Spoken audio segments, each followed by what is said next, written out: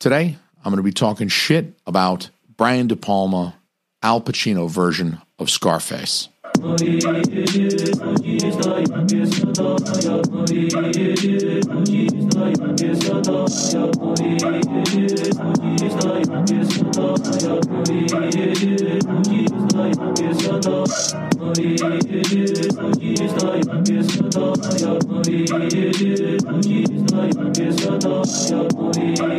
All right, that's enough of that. We got my movie monks in the background. They're doing their thing.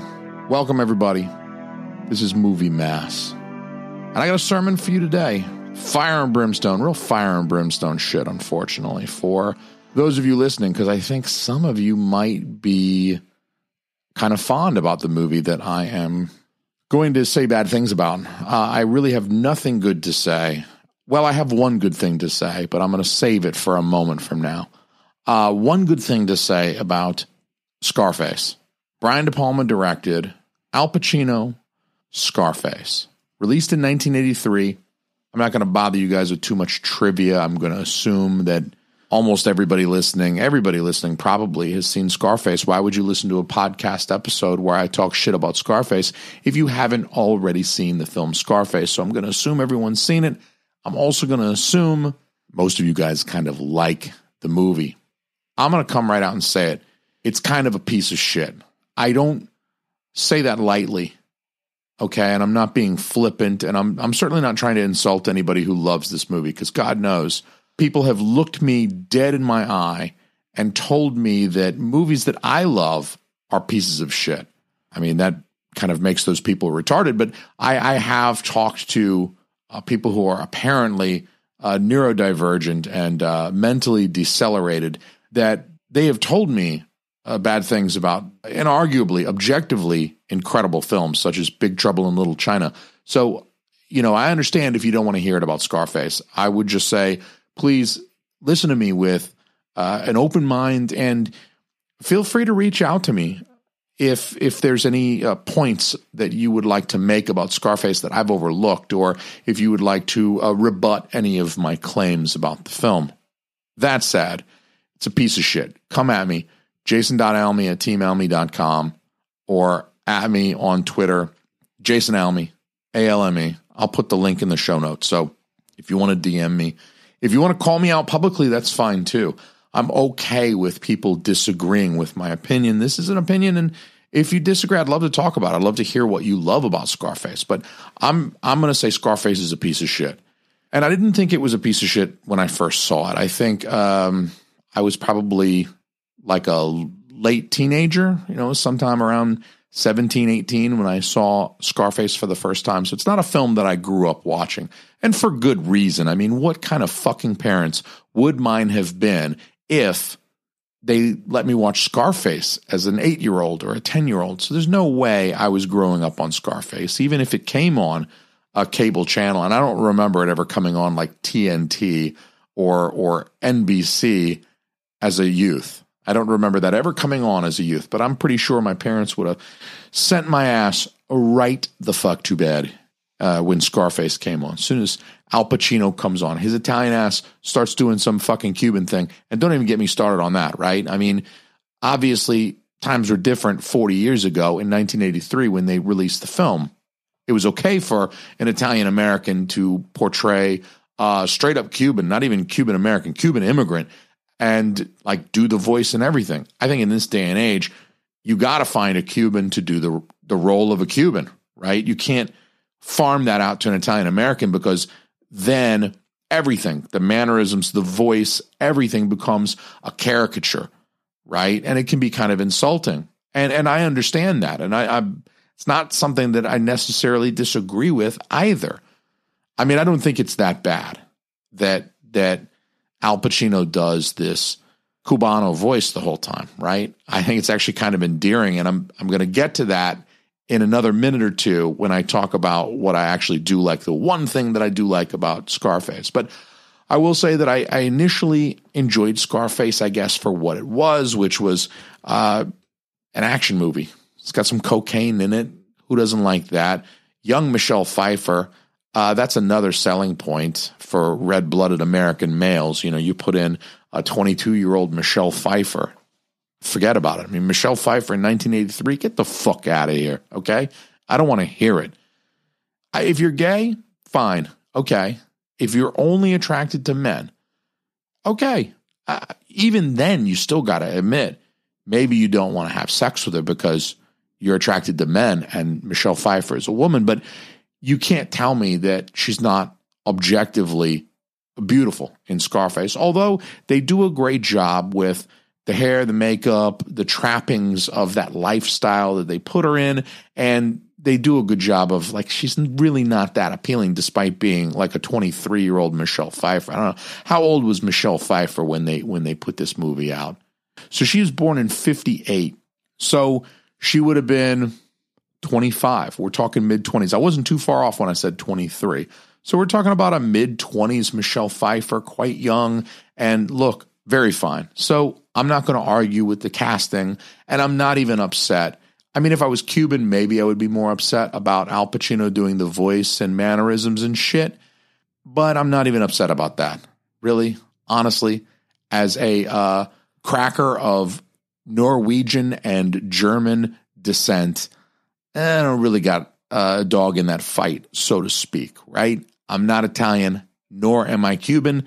What can I do but stand on the sidelines and just eat popcorn and watch the others fight over the thing? So that's not a big deal.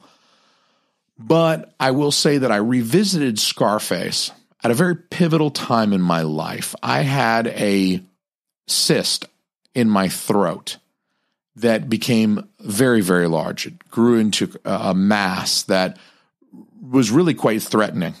Turns out it was benign, right? But there was no way for them to tell that until they had biopsied it, sent it to the lab, and gotten pathology data on the tumor essentially that was growing in my neck. But more immediately, this tumor was pushing on everything else in my neck, notably my windpipe, which was not a huge deal when I was awake, although it did make exercising a little hard because as I needed to breathe a little bit more heavily during exercise, it was a little harder to get that air into the lungs because it restricted my airway to some degree. But the real problem was I had the worst sleep apnea as a result of this mass in my throat, that every time I would lay down to sleep and relax, this thing would just close my esophagus right up and I would wake up. I did not sleep. Once that thing got really bad, I didn't sleep for weeks. I mean, I'd sleep a few minutes at a time and then wake up all night, every night. It got to the point where I was, and I'm not exaggerating, I was hallucinating in my waking life. I was actually seeing things that were not there. I thought I saw a giant bouncy castle, like the kind that kids play in. Those things are like 15 feet tall. I thought I saw that by the clubhouse of my neighborhood at the time. And it wasn't there. Like I was like, wow, they got a bouncy castle set up. I blinked and the fucking thing disappeared. So look, I was tripping balls. And that plus driving, as tired as I was, it was so difficult to stay awake. I had an hour commute at least into work back then. I would have to get out of my car at least twice and like walk around the car a few times, go get an energy drink. I was pounding caffeine. Really, it was not a good point, but I had to get some surgery. Luckily, I had insurance. Everything was covered. I went and had some surgery. I had a very good ENT who was quite skilled. He's an Asian man. I'll let you draw your own conclusions about the correlation between his Asian ethnicity and his phenomenal skill at surgery. You can draw your own conclusions. But this guy did some work on me, cut me open. They got the whole thing out of there, and it hasn't been a problem ever since. I sleep like a baby now, and my wife reports that I sleep quite soundly unless I'm on my back. Then I snore a little bit. But otherwise, I'm a very silent sleeper. These days, no sleep apnea to report, thankfully. But it was pretty bad for a while. And when I woke up from the surgery, they'd cut my whole neck open. They'd cut my whole neck open to get this thing out. So this was not like a minor thing. I have a 4-inch scar across my neck now. I tell people I joined a Latino gang, which is appropriate for discussion on Scarface, because I'm from Atlanta and everything. I said, don't ever join a Latino gang. This is what you get, right? Big ass scar across my neck. But I was fucked up. And that is not an exaggeration. I was fucked up from this surgery. I woke up intubated and strapped down so I wouldn't remove the tube. And if you haven't been intubated before, I do not recommend it at all. I recommend it less than I recommend Scarface. I actually would watch Scarface many, many times before I would recommend being intubated. But this is the relationship. So I'm intubated for 3 days. I can't speak. The only way I can communicate is via text message. I can text the people around me. They can get messages from me. I'm also kind of doped up at the time. Honestly, I would close my eyes and I would trip balls again. I would start seeing colors and shapes, geometric patterns and shit. It was actually kind of fun. But they had me really doped up. Kudos to them. Some good drugs. And really the only form of entertainment for me, I couldn't type, so I really couldn't do anything with a computer. I couldn't even really surf the internet. I tried the second or third day, but I could really only use one of my arms. The other one was kind of fucked up. I don't know how they fucked my arms up in the surgery, but they fucked my arms up. They were like puffy and swollen and just really kind of uncomfortable and difficult to use. So I could use my left arm a little bit, but it was difficult to type. I wasn't really working a mouse or anything like that. It was hard to get both hands on the keyboard. So I didn't do much web surfing. So I had a TV in the room. Of course, I had a hospital room, so I had a TV. So the TV was on. But it's not like I had satellite or like these days, you got modern conveniences like Netflix. This was like 2011, 2010, 2011. So this was a while back. I was in a hospital. I didn't have Netflix to sign into. I had to deal with commercials, and every commercial was food. So I was fucking starving the whole time because I was drinking Ensure through a tube in my nose. I was fucking starving, but every commercial was food, and it looked so delicious, but I couldn't have it because I had a tube going down my throat. I couldn't eat shit. I didn't eat shit for a week. But there was a movie marathon on AMC or some shit that weekend, and it was a gangster movie. It was classic gangster films like Goodfellas, The Godfather, Godfather Part 2, Donnie Brasco, and, of course, Scarface, the film that I'm here to bitch about today. So without a whole lot to choose from, without the wealth of options that we now have with Netflix and Hulu and Amazon Prime and HBO Max and Disney Plus and Discovery Plus and AMC Plus and Pornhub Plus and all of the options that we have now were not available to me then. I just had a couple of stations, one of which was showing gangster movies basically on a loop all weekend long. So 72 hours, I can't speak. It had to be torture for me. I've already talked more than I thought this episode was going to go. But fuck it. Scarface came on. I was hopped up on medication, and I watched Scarface, and I realized while I was on all these drugs, having this psychedelic experience, I was enlightened. I mean, that was the moment of my Zen awakening. I mean, that was really kind of the first step along my process of Zen awakening. And I realized a lot of people like Scarface. A lot of people consider Scarface to be a gangster classic. And maybe it is, but it's a piece of shit film. And I like Brian De Palma. I love Al Pacino. Scarface is a piece of shit movie. First complaint is relatively minor, but apparently circa 1983, 1982, there wasn't a single Cuban actor working in Hollywood that Brian De Palma could have cast. The film was written by Oliver Stone, and I would say that is a asset overall, particularly a story about cocaine, because Oliver Stone was doing all of the cocaine back then. If I could go back in time and hang out with anybody, you talk about, I'd like to go meet Jesus. I'd like to go meet Merlin and the fucking King Arthur, whatever. I'd like to go back in time and fucking rub dicks together with Confucius or whatever. Fuck all that. I'm not going back. I mean, it'd be interesting to meet Jesus, I guess, but I'm going back to 1983, 1982, 1981. I'm hanging out with Oliver Stone for like a long weekend because that's probably all my body could handle. That guy got fucking wild, and he wrote this movie while he was fucking wild. This movie, of course, is a remake of a 1932 film also named Scarface. It follows along with the original 1932 version of Scarface pretty well. And you can tell that that it's a remake if you go back and watch the 1932 version. And so that's a complaint that I have about Scarface. There's this 1983 version. Everybody watches that. Nobody goes back and watches the more superior original film from 1932 because it's black and white. Oh, it's black and white. I don't watch a movie in black and white. I don't watch old movies. So first thing, you're a total troglodyte. You're like, I only want to watch a movie because it has color in it and I don't want to watch an old movie. Then you're a troglodyte.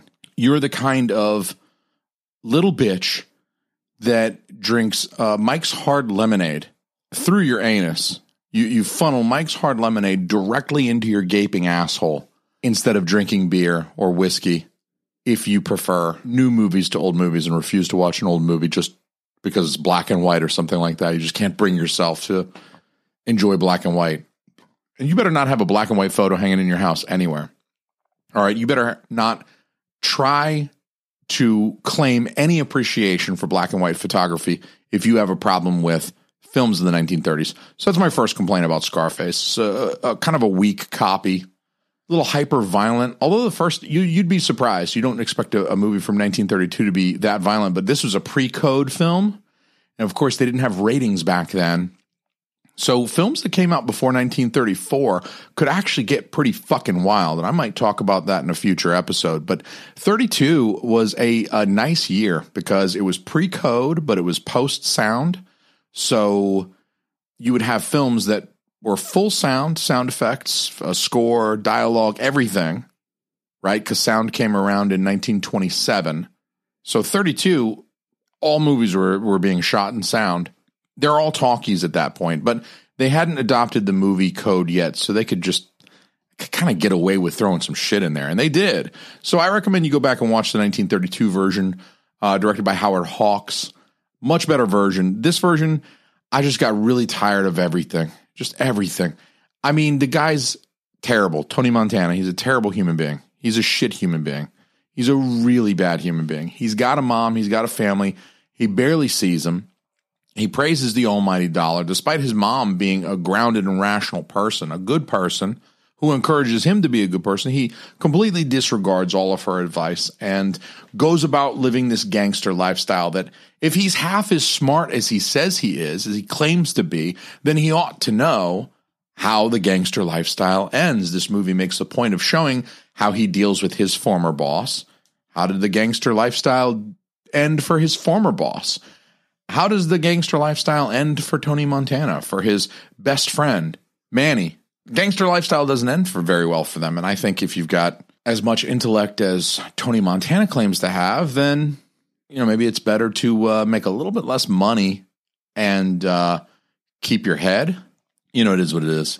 But I just found the film to be, just one kind of violent, despicable act after another until the very end, where Tony makes his mistake is that he refuses to blow up a car containing a guy that they want to kill. Tony's boss in this movie wants to kill, or this guy that's maybe not really his boss, but I don't know, he's contracted under or whatever.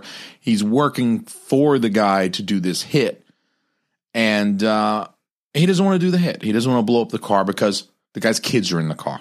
As despicable as he is, Tony's got a soft spot for kids. He doesn't want to kill a kid. He doesn't mind killing some 40-year-old dude, but he doesn't want to kill a couple of children. That gets him in trouble, right? Because now they found the bomb. They stepped up security. They're not going to have another chance to kill this guy. Tony fucked up. Now Tony's got to pay. And 20 minutes later, scores of deaths later, and I'm not a guy who minds action films. I'm not particularly conservative when it comes to violence in film, but Tony meets a violent end essentially for the one good thing that he does in this whole film. One good thing he does. He says, I'm not going to commit this crime because I don't want the collateral damage of these children, their deaths, on my conscience. He has one instance of good conscience in this film. One instance where he's not murdering his boss or murdering his best friend or snorting humongous piles of cocaine. I think that part was like the fantasy for Oliver Stone. I think he was like kind of writing this fever dream fantasy about having a desk. It's like a marble desk with like wrought wood legs and chairs and everything's fancy, and he's just got this giant pile of cocaine that he can snort off of this giant marble desk. You can tell it's like Oliver Stone's fever dream. But so what is the movie telling you? Tony meets his end for the one good thing that he does. If Tony had been perfectly ruthless and killed those kids and that guy's wife, just blown that whole car to smithereens, he would have made it. I mean, something else would have undone him, right? That's how the gangster lifestyle always ends. At that point in the film, he's already pretty coked up, you know? He's been getting high on his own supply. It really doesn't matter whose supply you get high on. Getting high all the time fucks with your head, and you could see that the alcohol and substance abuse was starting to take its toll on Tony's mental state by the end of that film. And that's the part of the film that I really want to talk about. The only good thing about Scarface, amid all of the cheese, and I mean, they did a good job with the 80s, like set pieces. They did a great job.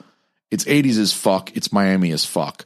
So if you love 80s and you love 80s Miami, I could see really liking this film just because of the way it's portrayed. I love 80s movies. I don't make any, it's not like a secret that I love 80s movies, but I still think Scarface sucks. But there's one really just delicious scene in Scarface. And Kaz, I know that you know what scene I'm talking about.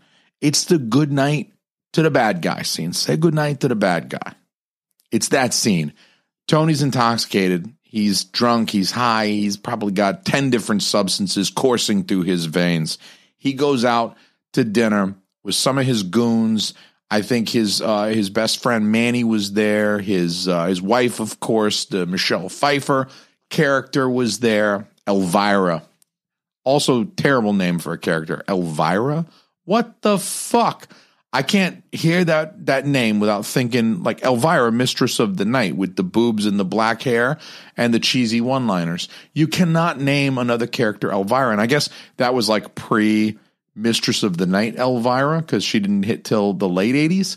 So maybe they thought they were safe naming Michelle Pfeiffer's character Elvira, but get the fuck out of here. That's a terrible fucking name for a character, Elvira. What the fuck? That sounds like some kind of fucking venereal disease you would catch. Why would you name her a name that sounds like a fucking STD? Like you're going to fuck this broad and then you're going to catch the fucking thing, the clap or whatever, and it's going to burn when you pee and your fucking nuts are going to fall off and your hair's going to fall out and you're going to go fucking bad shit loco before you die of kidney failure, whatever else that fucking STD is going to do to you. Elvira. Sounds like a virus. You get this fucking virus in your shit and you can't get rid of it. There's no fucking cure. Guess what? AIDS was coming around in the early 80s. People didn't know as much about it then. But that's right around the time that AIDS was starting to hit. AIDS is a virus. You're going to name this woman Elvira. So maybe it's trying to show us that she is kind of a parasite a little bit, She's just around for the lifestyle. She doesn't do anything. She doesn't lift a finger. She doesn't cook. She doesn't clean. She doesn't work. She doesn't have any hobbies except snorting coke, apparently, spending Tony's money. And before that, she spent Tony's boss's money when she was married to him, when she was his bitch. What I'm trying to say is that maybe the name Elvira was chosen because it's meant to evoke that feeling. She's like this vampire that like sucks the lifeblood out of the male that she's with. She takes the money. And she doesn't really give anything up except the punani. Anyway, he's out with Elvira, his best friend Manny, a couple of other goons, I'm sure his bodyguards or whatever. There's an entourage, and they go out to dinner.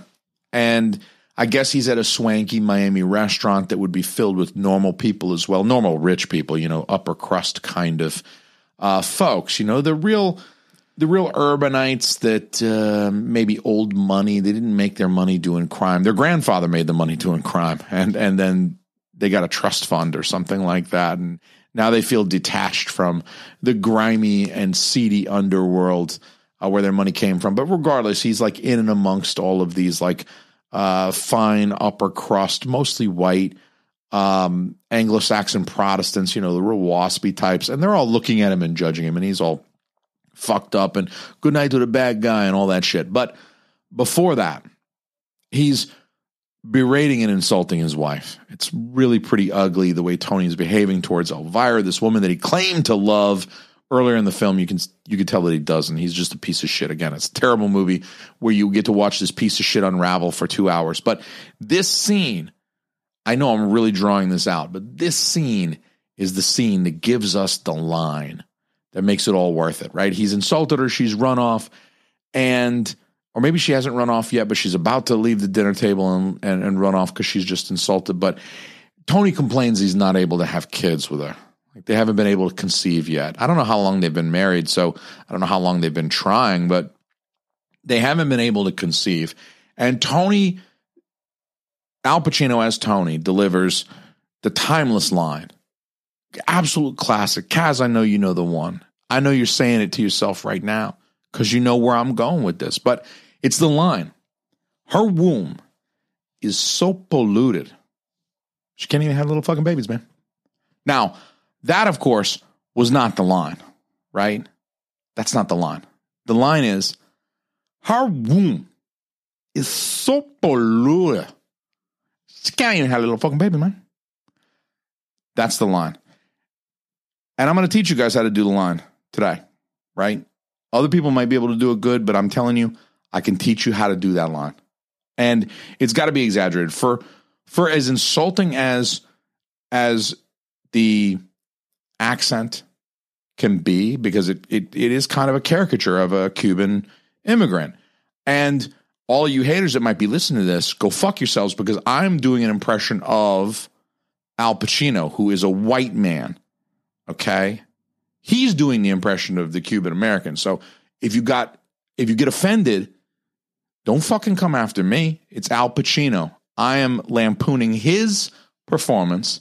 If you've got a problem with his performance and the way he caricatured Cubans, then I suggest you write to him a fan letter and tell him to go fuck himself. But don't tell me to go fuck myself, or you can go fuck yourself. Anyway, the line is perfect. And I remember last Christmas sitting down to a dinner. It wasn't Christmas dinner. It was a couple of days after Christmas. My mom and my one of my brothers, Elliot, and my wife, the four of us sat down. I think my dad was snoozing. It was a late dinner, and I don't think Cameron was there. I think Cameron and his wife had to work or something like that, so they weren't around. It was just the four of us eating dinner. Evelyn was asleep. Madison was still inside my wife's belly. And we had the conversation. I had this very conversation with my family, and I told them the line.